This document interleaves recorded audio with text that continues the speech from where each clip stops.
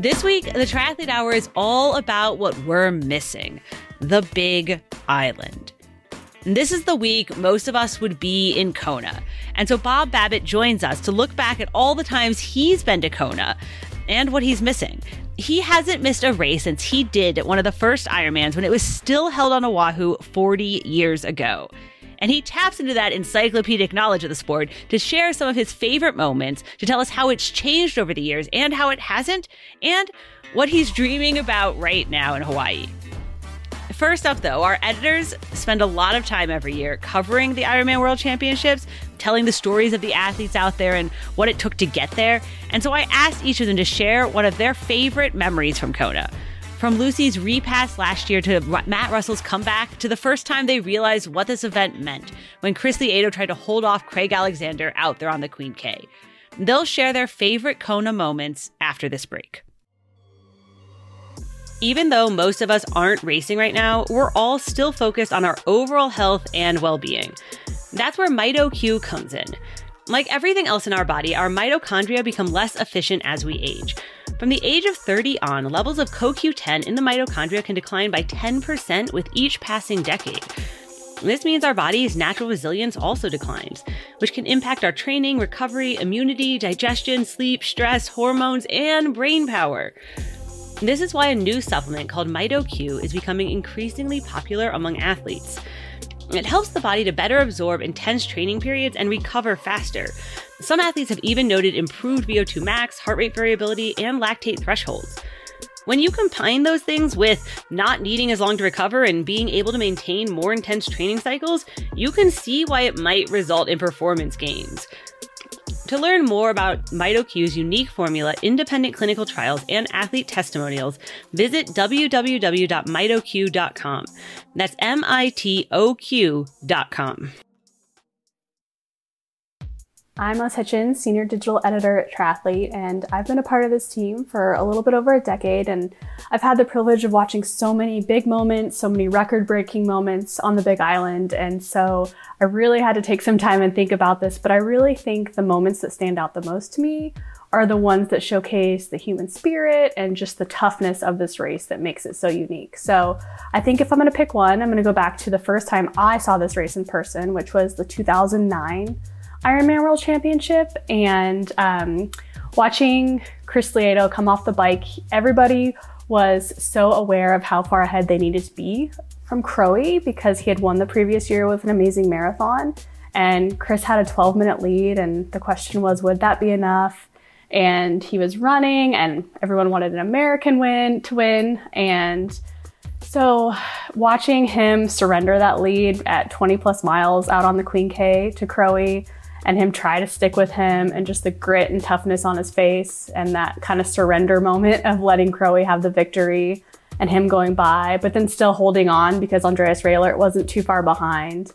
I don't know, that was something I will never forget, and kind of was the first moment where I really got why this race is so special. That, and then just watching Crowie cross the finish line and Lieto coming in second, and just the respect that they had for each other is something I will never forget. Those two kind of still remain some of the icons of our sport in terms of just being quality athletes and on the course and off the course. And that's definitely something I will never forget. And that's my favorite Kona memory. I'm Chris Foster, Senior Editor at Triathlete. My favorite Kona moment would have to be 2018, watching Matt Russell finish 6th place overall. Because in 2017, Matt was in this horrible bike versus car accident on the course at Kona. This accident, he hit the side of a car going like 30 miles an hour, and basically almost ended his life. Here's Matt, was in great shape, new baby, all these things going for him, and just like the blink of an eye in a place where you should feel safe, almost all that ended. But he recovered, he came back, he accepted a wild card entry to the next year for Ironman World Championships. And, to finish 6th after something that just, basically almost ended his whole world. Interviewing Matt after that was pretty emotional. That was pretty cool. And that's my favorite Kona memory. I'm Emma Kate Lidberry, Managing Editor at Triathlete. So one of my favorite Kona memories is actually from last year's race, the women's race, and the performance that we saw from Lucy Charles-Barclay. It was, for me, such a display of guts and grit and resilience. She had led from the very start of the race, out of the water first, off the bike first, took a 6-minute lead out onto the run course, and she held that lead until around mile 15 when she was passed by Anne Haug, who went on to win the race. She was also passed by Sarah Crowley. And I think for so many athletes, being passed at that stage in the race would have led them to melt down and fall way back. But we didn't see that from Lucy. We saw her claw her way back into second place, something that you rarely see on the Big Island, especially this deep into this race. For me, that just showed so much grit, guts, and resilience that I think will honestly lead to her conquering this race in the very near future. And that's my favorite Kona memory. Those were our editors, Liz, Chris, and Emma Kate, and I'm Kelly O'Mara, editor-in-chief at Triathlete. And this year was actually going to be my first year covering this historic race. Since I just started this job back in February, I was looking forward to the Big Island. And so actually, I've only been to Kona once and only one time. And let me tell you, the thing that they don't quite warn you, even though they warn you, is of how much of a scene it is, how big and how much of a production, how humid, how hot, how many people, and how many people who all came there fit and fast and ready to go. And so while I loved the race and I loved the midnight finishers, the year I did it, it was one of the first years Hiromu Inada from Japan became the oldest finisher right before midnight. And he's still going, actually. As much as I loved all of that, my favorite things actually, and the things I remember the most, are in the lead up to race day. The long rides out to Hawi and standing in an air-conditioned resort, trying to cool off, eating poke for every meal, doing the beer mile out at the old airport while Jan did his night before cooldown warm-up jog, I guess, and partying after it was all over. Definitely the parties are the best part about Kona Week. So we hope to see all of you back out there next year. Share some of your favorite memories with us, too, on social media this week. We'll be looking back at everything. And now Bob Babbitt will chat with us some about the history and how this race has changed over its 42-odd years. All right, this week for, Ironman Race Week, we're all not in Kona. We figured we'd talk to the man, Bob Babbitt, founder of Competitor Magazine, founder of Challenge Athletes Foundation, did his first Ironman back in 1980 when it wasn't on the Big Island. It was still in Oahu. So that's, you've been around for a while, Bob. Since the Earth was still cooling, Kelly. And so, yeah, there's been a lot of, actually, this is the first year I'm not in Kona since 1980. I was going to ask. Oahu, 1980, yeah. I was going to ask you, have you been every year? Have you been to every single one? Every year. Every year. Been to every one since the third one, which I was in 1980. And been back every single year since. Wow. Does it ever get old? Are you ever like, oh man, this is the same thing every year? You know what? It never does, because every year is so different, right? Even if even throughout the 80s, when you knew it was Dave Scott and Mark Allen, right? You knew that right. The battle was going to be between those two guys. You still never knew what was going to happen. I mean, Dave Scott pulls out the night before in 1988, and you're like, okay, finally Mark's going to win this thing. Then he flats and gets fifth. So you just, it's one of those things. What makes Ironman so great is the fact that it's pretty much the same course since 1981. So there's that history element. I mean, anybody who's been great has walked down those magical stairs into Kailua Bay. And then, throughout the day, if you took that course and put it in a bubble, it would be a really fast course. But right. You don't. The heat, the wind, the competition. To me, Cal, one of the things that people underestimate is one of the reasons that race is so great. If you go to Ironman Arizona or Ironman Texas, people have different motivations. Some people are validating. Mm-hmm. Some people are, hey, I'm trying to go sub 8. I'm using this as a training race for something else. Everybody's in Kona for the same reason. They're there to have the best race of their life. The level of, as you know, being a pro, the competition there, the level of competition at most races, you might have 2-3 people you're thinking about who are going to be competitive with you. When you get there are seriously 30 guys and gals who think that they're going to be on the podium. Oh, yeah. And right? Everybody there is frothing at the mouth for that day. Nobody's training through that for Ironman Florida. That would be really funny, though. Yeah, if they were like, oh, no, just a training day, just out here. Yeah, this is actually, one time I remember, I think I was interviewing Yvonne Van Vlerken, and basically she said, hey, my real race is Ironman Florida. I'm going to get through this. And I'm like, oh my God, I'd never heard anybody say that. Even if somebody had finished 30th, in their head, they're going, if things break right, I'm on a podium. Yeah, you never know. 5. Yeah, you never know, right? What have been some of your biggest surprises then? Because you never know, right? Like, that's why we race, because otherwise we would just like compare power numbers on a spreadsheet. We race. What have been your biggest surprises over the years? Probably number one, Chrissie Wellington. Oh, right? Yeah. Chrissie Wellington comes in 2007, and she had been, trying to make the Olympic team. That was her thing. And I think she was thought she was going to make 2008 Olympics, and had just started training with Brett Sutton. And Brett saw that she was a diesel. She's somebody who can go all day, and had her do Ironman Korea. And that, even with a flat, she wins the race and qualifies for Kona. When she came over, she had logos duct taped to her jersey, no sunglasses, no visor, smiling, kissing babies. And we kept thinking, she's going to get off the bike. She's got to blow up. Right. Who is this woman? And she just kept going. And if you look at 07, 08, 09, every year she won by more. Oh, right? Yeah. She was like the most dominant person who came seriously out of nowhere. We really have not had, you think about a Jan Frodeno, who was Olympic gold medalist, or Sebastian Kienle, who had success at other races. And actually, the other one was Luc van Lierde, when he came over in 1996. Because back then, you didn't have to qualify, right? Oh, back really? Then, you could just show up. You were invited. So Karen Smyers was invited over in 92 or 93 for her first one because, she'd been world champion at the ITU level. And when Luke did the Ironman in 96, he'd never run a marathon.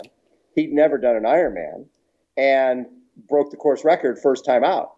And I remember, asking him about the wind afterwards. And he's like, listen, I trained in Belgium. I didn't think the wind was a big deal. What he didn't realize was the wind was brutal, not brutal that year, but when he came back and did it again, the next time he was like, hey, the worst wind last year was the easiest wind this year. Right. He learned a valuable lesson that the wind is different pretty much every time you do that race. Oh, yeah. That's part of what's brutal about Kona is you never know what the conditions are going to be like, right? It's just crazy. Right. Yeah. It's all about the conditions. Okay, so those were your two big surprises you're saying, like, that really stand out in your mind as like crazy? Yeah, off the top of my head, I would say that in terms of surprises, when I look at a Craig Alexander, you knew he was going to be good, and you knew Macca was going to be good. You knew Pete Jacobs, by the time he finally won, he'd been there a lot of years. Really, if there was another one, Patrick Lange, when he came over in 16 for the first time, and he was ready to drop out of the sport before he won Ironman Texas that year. And then he ends up, running, I think he came off the bike in 22nd or something, and ran his way, the 2:39 marathon, broke Mark Allen's course record for the marathon, and Cake took third. That was a big surprise to see that guy finishing third his first time in Kona. But there's certain people, Mirinda Carfrae is another one, and Crowe, they come over and they get it. Both Mirinda and Crowe were second the first time out, and then they won the next time. Yeah, they come like ready, like very focused. I think they very much like peak mentality, like this is the race, right, for the year. So this is it. And they had made the decision when they moved from, especially Crowe had been doing short distance, was thinking Olympics. And when he made that decision and was dominating at the 70.3, and which was fairly new at the time, he knew that the key was Kona. That's where he was going. And so he was training with that in mind. Okay. So as you've been every year, obviously, like, some of your favorite moments, I'm sure, are the pros, are like, epic. Some are not pros, right? Like, some of your favorite things have to be like further back in the age group field. So what are some of your like favorite moments, favorite races? for me, a lot of what Ironman represents is, anything is possible. Right. So when I think back to a guy you probably might not have ever heard of, a guy named Jim Howley. Jim Howley, when I first met Jim at this Mike and Rob's triathlon up in Ventura, he had been diagnosed with AIDS, and his T cell count was 3. And he told me his goal in life, he had 18 months to live. I mean, he had less than that to live. He was supposed to be dead already. He wanted to do Ironman. And at the time, and we still do have a spot for Ironman through Challenge Athlete Foundation. And his friends raised enough money to get him that spot. And he came over, and I remember just the mentality was Ironman at the time saying, hey, this guy has AIDS. Is this going to be safe for our people at the aid stations? Right? And his doctor was calling me. Dr. Cohen was calling me saying, Bob, he has a disease that eats muscle mass. And now he's exercising, which is going to, it's going to debilitate him even more. Well, what happened is all of a sudden between the cocktails he was taking and the training, his T cells went from 3 to 1,000. Oh, crazy. And he not only finished Ironman, but the next week he ran the New York City Marathon. And the year later, he swam, rode, and ran across the U.S. and changed perception about what somebody could do with AIDS and showed that exercise could help overcome that disease with the right cocktail. He ended up working for Abbott Labs and to this day. He was supposed to be dead 30 years ago. Really? And Jimmy is out there still not competing in triathlon, but still fit and happy. That's crazy. Yeah. Story. That's insane. That was an amazing story. Another gentleman by the name of Clayton Tresca, and this is back in 2009, 2010 era, but he was a 290-pound Marine, and he had testicular cancer. And while he was recovering from that, he got into swimming, biking, and running, and he was having back pain. And meanwhile, he was in remission, and the doctors were saying, "You're fine. Your back pain is from your training, all this bike stuff you're doing." Well, it turned out that his back pain was because the tumor had come back, and it was like a baseball-sized tumor on his collarbone. He was stage 4. He was given a little over a year to live. And when I first met him, he came to a Tri Club of San Diego Q&A I was doing with Chris Carmichael, Lance's coach at the time. And he was wearing, now everybody wears masks, right? He was wearing a surgical mask. He looked like death warmed over. Here's a guy who had been 290 pounds, and now he was like 150. Right. And he ended up connecting with Lance's doctor, who was doing a program that was very novel at the time. And basically they destroyed your cells and then hoped they would come back. So when I went to visit him at the hospital, he was doing a mile with he had his IV bag and stand. A mile was 37 laps around the nurse's station. And he was doing that a number of times a day, and he was withering away to nothing. Well, meanwhile, while he's in the hospital, he signs up for 70.3 Hawaii. He felt he needed something. He needed something to show his family that, hey, I'm going to be okay. Right. I'm going to come back. So he checks himself out of the hospital and goes over, and he says, hey, I'm just going to Hawaii for a couple of days. He's still considered an inpatient. He goes and does the 70.3. I'm just going to Hawaii for a couple of days. Yeah, okay. Yeah. And then that became an NBC story, and he came back and he finished Kona. Okay. And then he ended up working at UCSD, the hospital where he was treated.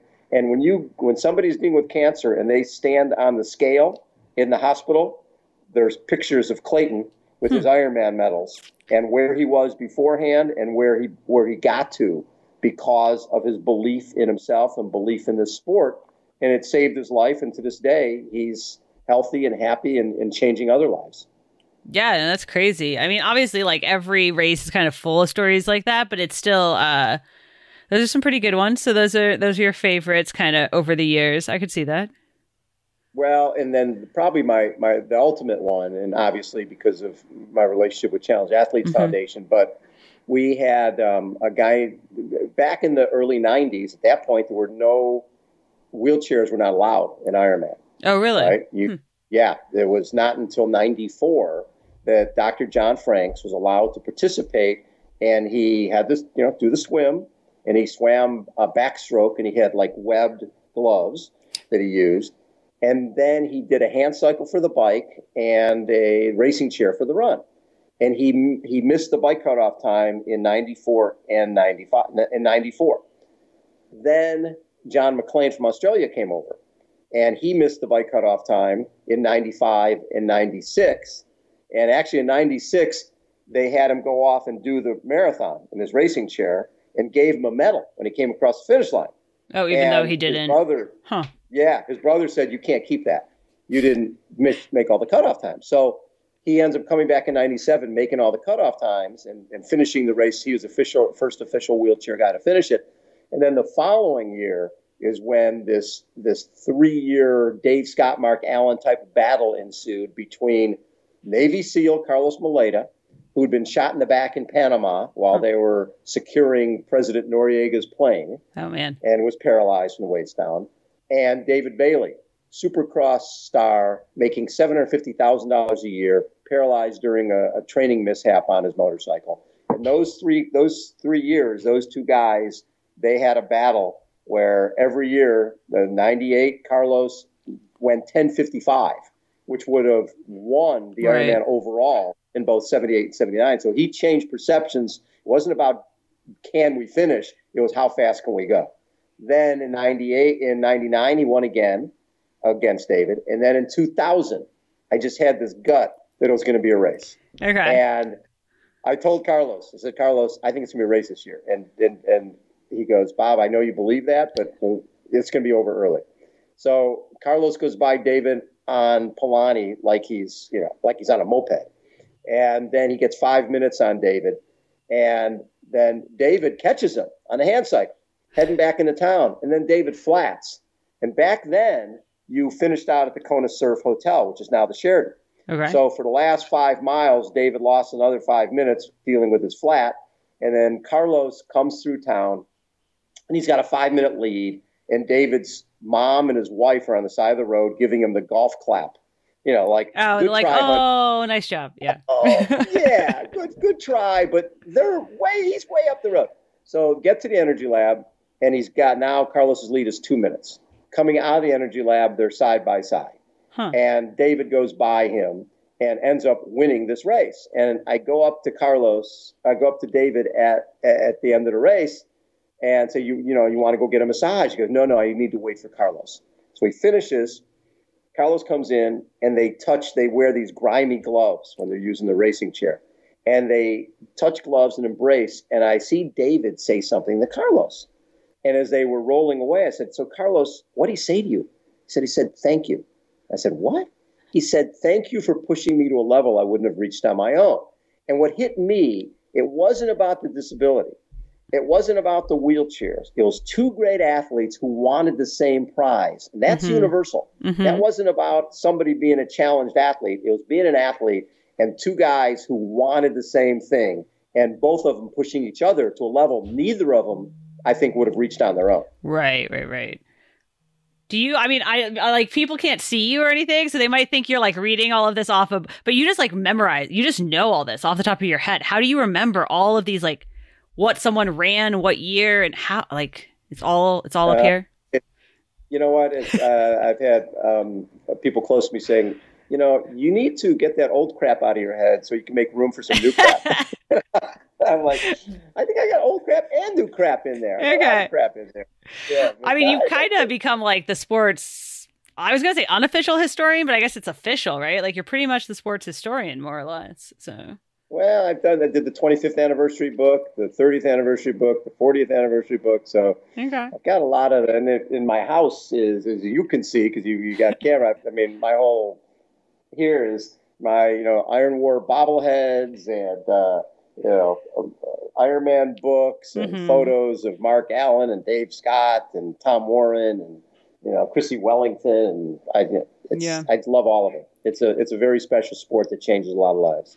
How has it? I mean, obviously, I ask a lot of people this, but you should know more than how has it changed? Like it feels like it's been around forever, but it's really only 40 years. That's not that old for a sport, but it's changed a lot in 40 years. Like it's really different. You know what's fascinating to me? If you look at the swim and run times going back to Dave Scott and Mark Allen, 1989, around 50 minutes for the swim.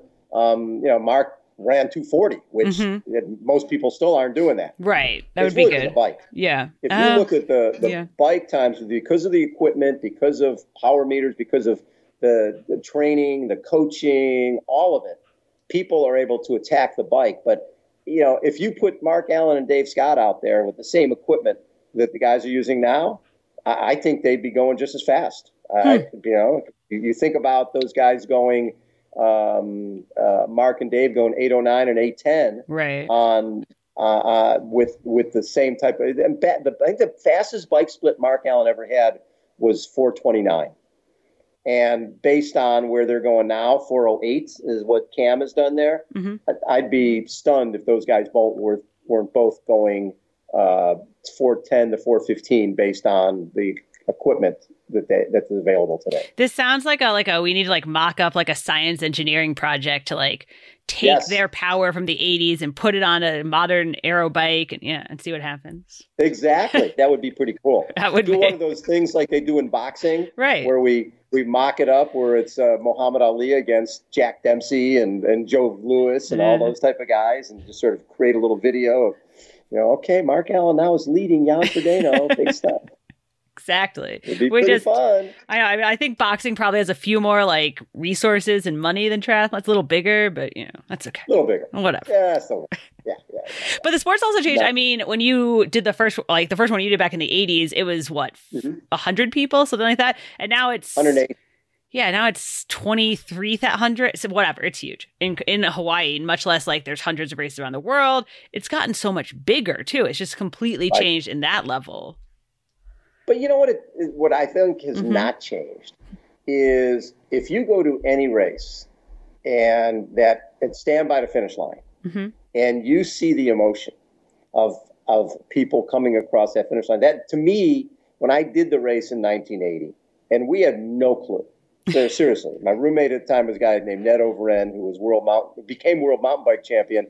But this is so long ago, mountain bikes didn't exist, right? They didn't. Right. What he was going to do for a living didn't exist yet.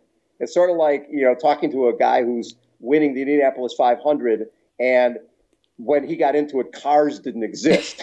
Right? It's that's sort of what it was. So Ned and I, really, we found out about the event by reading it in Sports Illustrated. Right. And when we bought our bikes at a police auction for $75, and mine was burnt in a fire and put Panier's tent and a sleeping bag on it because I thought you swam 2.4, rode 56, camped out, and rode back the next day and did the marathon. That would be reasonable. Yeah. We didn't really know what we were doing, but when I came across the finish line, I knew that it changed me, and more importantly, I knew that it would change other people. Right, so that led to leaving. I was a teacher at the time and went to work for a magazine called Running and Triathlon News, which led to creating Competitor Magazine. But there's something special about that event that our sport that just changes people. It makes you better at everything you do. It makes you a better parent, better employee, better employer. I tell people all the time when they talk about, hey, I'm a runner, and I'm like, hey, that's great that you're a runner, but you're going to get to a point of no return, right? A point of diminishing return. When you turn 45 or 50, understand you will never be any faster than you were. Oh, no. Right? Oh, no. But our fountain of youth, the triathlon, I turn 70 next year. I'm going to be faster at 70 than I was at 50. Are you going to do an Ironman then at 70? No. I like races where I can be in a beer garden by 8:30. Just go faster. By 8:30 in the morning. With our 60 to death category, we're out at the races every week. That's what I miss a lot is I raced 30 times last year. Oh, really? And being at the races on the weekends with the other guys in the 60 to death category. And, you know, we're out there in the racks, and it's, you know, 4:30, 5 o'clock in the morning, and there's nobody there yet. It's pitch black. And we're like, well, why do we do this? Right. And in unison, we always say, because we can. You know, by 8:30 in the morning, you're wearing a sombrero and you're in a beer garden.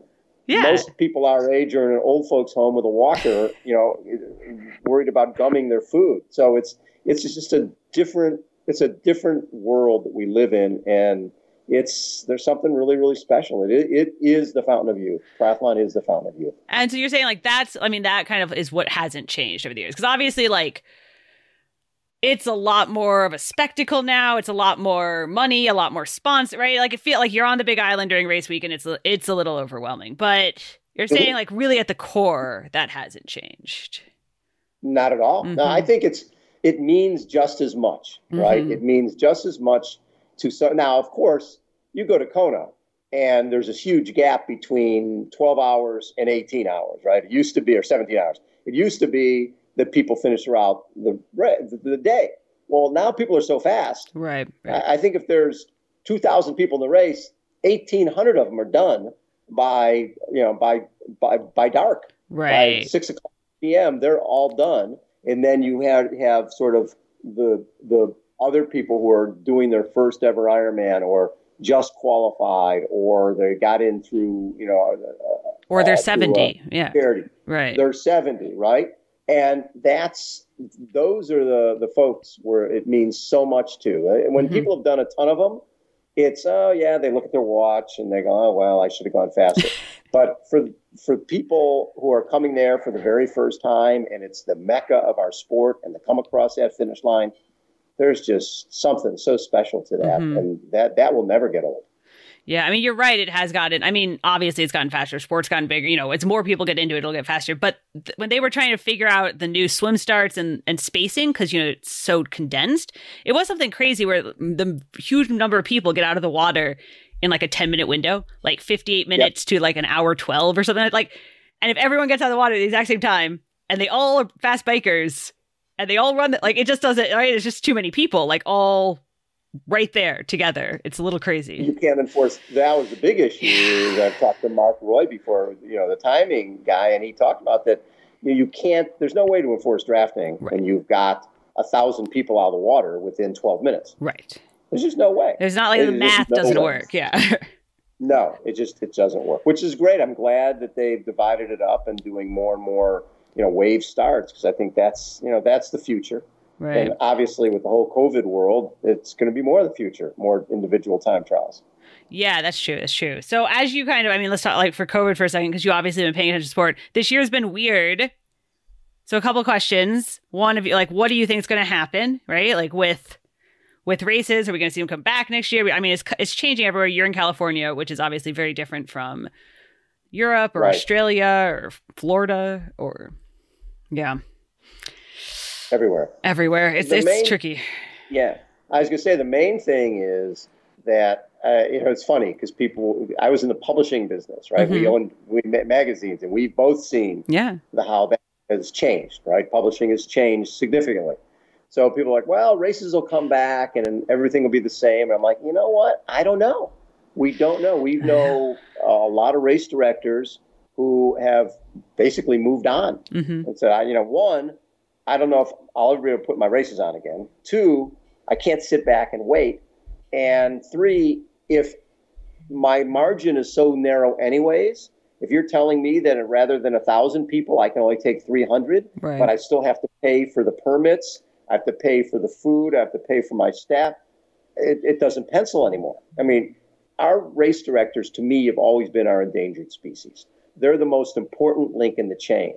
And they are incredibly threatened right now. And it's a tough world anyways. If you think about it, every race you put on, you've got to swim, which you're dealing with lifeguards. You're dealing with water quality. You're dealing with usually they're down by a beach, so you're dealing with the municipalities down there. Then you're dealing with people going 30 miles an hour on bikes, which is pretty dangerous. And then you get into the run. So a lot of race directors in our world have, even before COVID hit, they could see the handwriting on the wall, and they were moving into trail running. And hey, listen, I can blow a whistle out in the woods. People go run, and I'll meet them at the finish line. It's pretty simple to be a race director for a trail run. You're like, just don't get lost, guys. Right. Triathlon is it's a very difficult sport for the race director. Right. And when the costs keep going up and the return keeps going down, how long can they survive? Now the big ones, I mean, Ironman with huge funding, I can't see those guys going away, but I do see a lot of the local race directors. They're going to be struggling for a while. Yeah, I mean, they were already. There already kind of was a gap between the big races and the small races for sure. Yep. So we'll see. But yeah, the other thing that's been interesting this year is obviously, we basically didn't have races all year. Every pro I've talked to has sworn they were in their best shape ever. Before races got canceled. It's kind of funny to speculate a little, like who would have won this year, who would have been great. Mm. Yeah. Oh, you mean in Kona? Yeah, like when you're like, whose year was going to be this year? It's interesting because Jan Frodeno crashed a couple weeks ago, right? Right. The reality is, if this was this year, he'd be out of the race. Mm-hmm. He would not have gone to the starting line based on the crash he had. It was. There's no way. So let's say Jan is out of the race. So now you've got Patrick Lange with having drop out last year because he was sick. Right. And then Alistair Brownlee, I think he was 12th in his first Olympics in 2008. And when he doesn't do well, the fire gets lit. So, he came back from that to win the next 2 gold medals. Well, he was 21st in Kona last year, ran a 3:13 marathon. The next time out, he's going to be running, probably a 2:50 off the bike, right, and he'll be right there. So I think that if you look forward to next year, you're going to have some of the guys. I don't know if we'll have a big Olympic exodus, but I think there's a good chance you'll have both Javier. I mean, Alistair's already qualified, so he'll be on the starting line and he'll go to the Olympics. So you'll have Alistair, you'll have Jan, you'll have Sebastian. You've got all T.O. after. I mean, T.O. with a broken foot and only 5 runs beforehand, coming in second place, his best race ever, first American under 8 hours. That's pretty damn impressive. So I think the broken foot actually helped him, though, like secretly. Like I think, no question. Kelly, you've probably seen it. How many times where you get sick going into a race, right, and you're like questioning your fitness, and the next thing you know, you have the best race ever, and you're like, oh, where'd that come from? Because you're fresh. Right, exactly. Karen Smyers had this great line. She said, "I'd rather be 10% undertrained than 1% overtrained." Yeah, and it's true. You want to be fresh and ready, and a lot of times you go to that race and you've checked every box, you've done every workout, and you have a crappy race. Yeah, and then other times you're scrambling just to get to the starting line, and you have the best race you ever had. I think we're going to see that next year coming out of this year. Some people, this year's been kind of stressful for everyone. Some people have gone super overboard. Some people have rested. Right. Some people, we'll see what happens, right? Next year. It'll be interesting. Exactly. Mm-hmm. Yeah, and it'll be interesting, too, if I'm assuming, because we've had NBA, we've had baseball, and all the major sports have had their gig, I can't imagine the Olympics not happening. Yeah. Right? So I'm imagining that the Olympics are going to happen. And if they don't happen, how does that change things for something like Ironman? Mm-hmm. If the Olympics are not happening, then guys can spend the whole summer training, burning themselves out, which could be a problem. So it's going to be really fun. I want to see Javier Gomez and Alistair Brownlee and Jan Frodeno and Sebastian Kienle, all those guys, and T.O., all those guys healthy, happy, and on the starting line in Kona. Okay. And not overcooked. Kelly, one of my concerns has been, like I said, back in the day, Luc van Lierde and Karen Smyers and Natasha Bodman were invited to Kona. Right. They didn't have to qualify. Right. They were top athletes in the world, so they were invited. My concern is people chasing getting to Kona and doing in 3-4 Ironman races to get there, and then at the same time doing 4 or 5 or 6 70.3s like they're running a 5K. If you're a world-class marathoner, you're not running 5 half marathons a year. No. That's a lot of high intensity running. So that's really one of my concerns is people burning themselves out. Yeah, I mean they have and to. Retiring early. Yeah, they have to make the money, but everybody's been very good. I mean, the move away from the point system for the pros back to the win one and you're in has been good. I think everyone's thought that was good. It helped. Better? It helped. Yeah, with that. But now there's enough races. Yeah, there's enough races. You find one you can win. There needs to be more money now, and then they can just do one race a year and wait for Kona, right? Like that'll solve the problem. That's really what. If you look back to the Dave Scott, Mark Allen era, you had two things going on. You had this thing called the Ironman World Series, which people don't even remember, but it was like the best out of 5 Ironmans. Huh. So you had Paul Huddle and Ken Glah and Ray Browning and all these pros who, Scott Tinley, those guys were trying to win the Ironman World Series. Dave Scott and Mark Allen, if you look back at it, I think Dave did Ironman Japan in '89. Mark might have done another Ironman, but for the most part, the only Ironman they did was Kona. Right. So when you went to the starting line in '89, you had 2 races. Dave and Mark were racing for the win. All the other guys were racing for the win of the Ironman World Series. Right. So you when you have one other Ironman in your legs, or you have 4 other Ironmans in your legs going into Kona, different gig.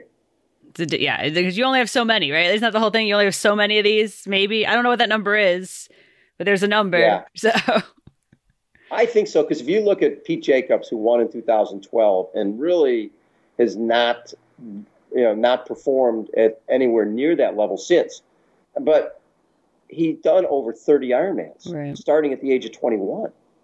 So I think there's a point of diminishing return in terms of, there's a finite number of those that are in your body. And I used to see it with marathoners. I remember watching this great Australian marathoner, Rob DiCostello, and he was at the starting line, and he had a long career. And you could look at his eyes and see that he knew what was going to be there at mile 20. Mm-hmm. He knew what he was going to be feeling like, and he was dreading it. Right. And I see that with some of the Ironman guys when they go too hard too often. And actually, perfect example to me, and this is when everything changed for the Ironman guys. So Crowe wins in 08, 09, and then in 2010, Macca got a group together and they attacked him and they got away, and Macca won. And then in 11, Crowe wins 70.3 Worlds. Then he wins Kona and breaks a world record. Then 6 months later, at that point, that's when they said you had to, as someone who had won the world championship, you had to quote unquote validate. Right. You have to go do another Ironman, which that had never happened before.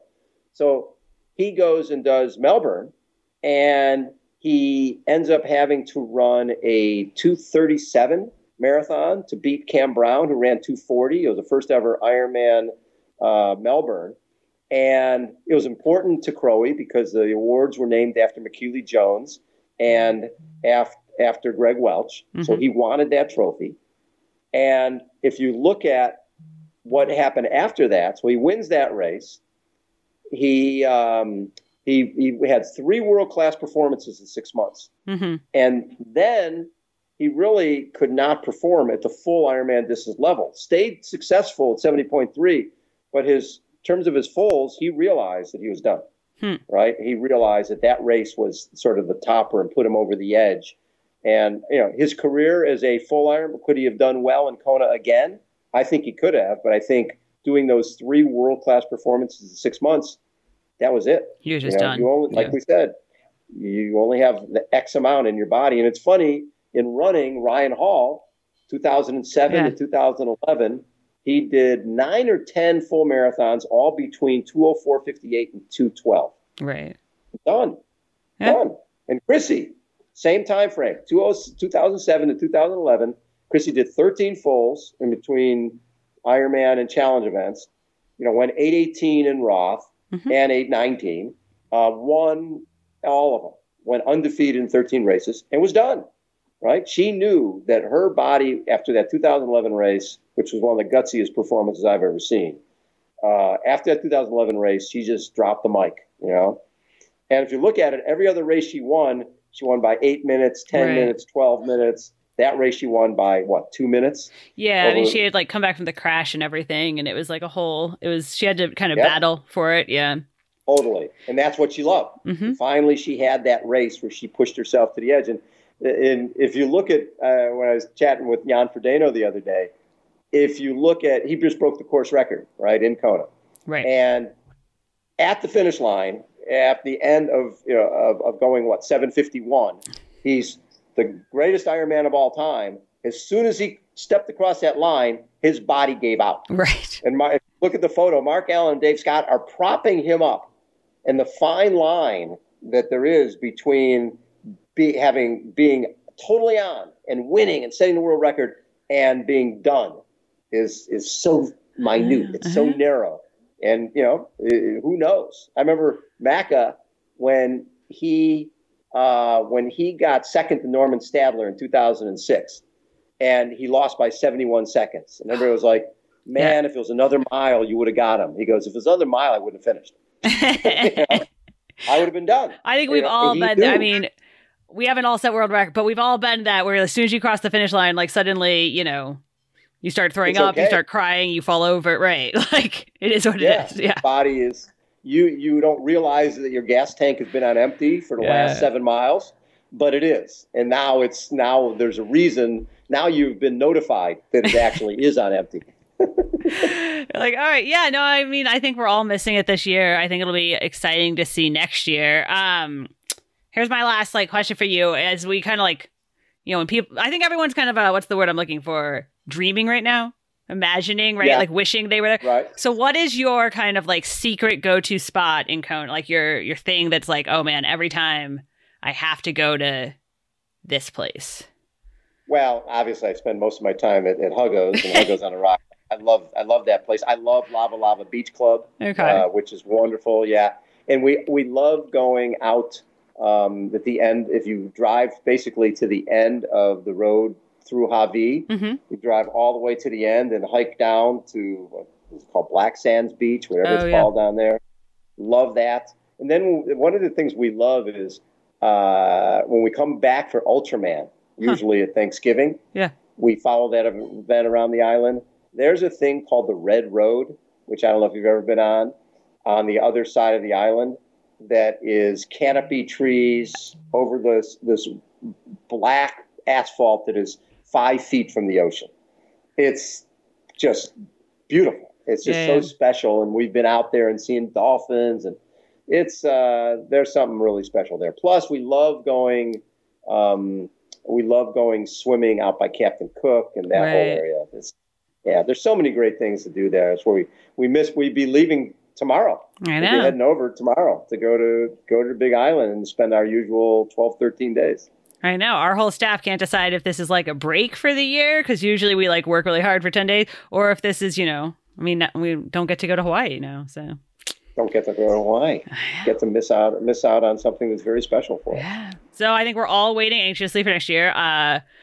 And hopefully we get to see you there next year. Thanks so much for kind of, reliving all of this with us and talking us through all of your favorites. Anytime, Kelly. Thanks so much for including me. This is always fun to chat and catch up with you. Thanks to Bob and to all of our editors, Liz, Chris, and Emma Kate, for all their hard work every year, and especially during this weird year. And thanks to all of you. Keep training, keep dreaming, and keep listening.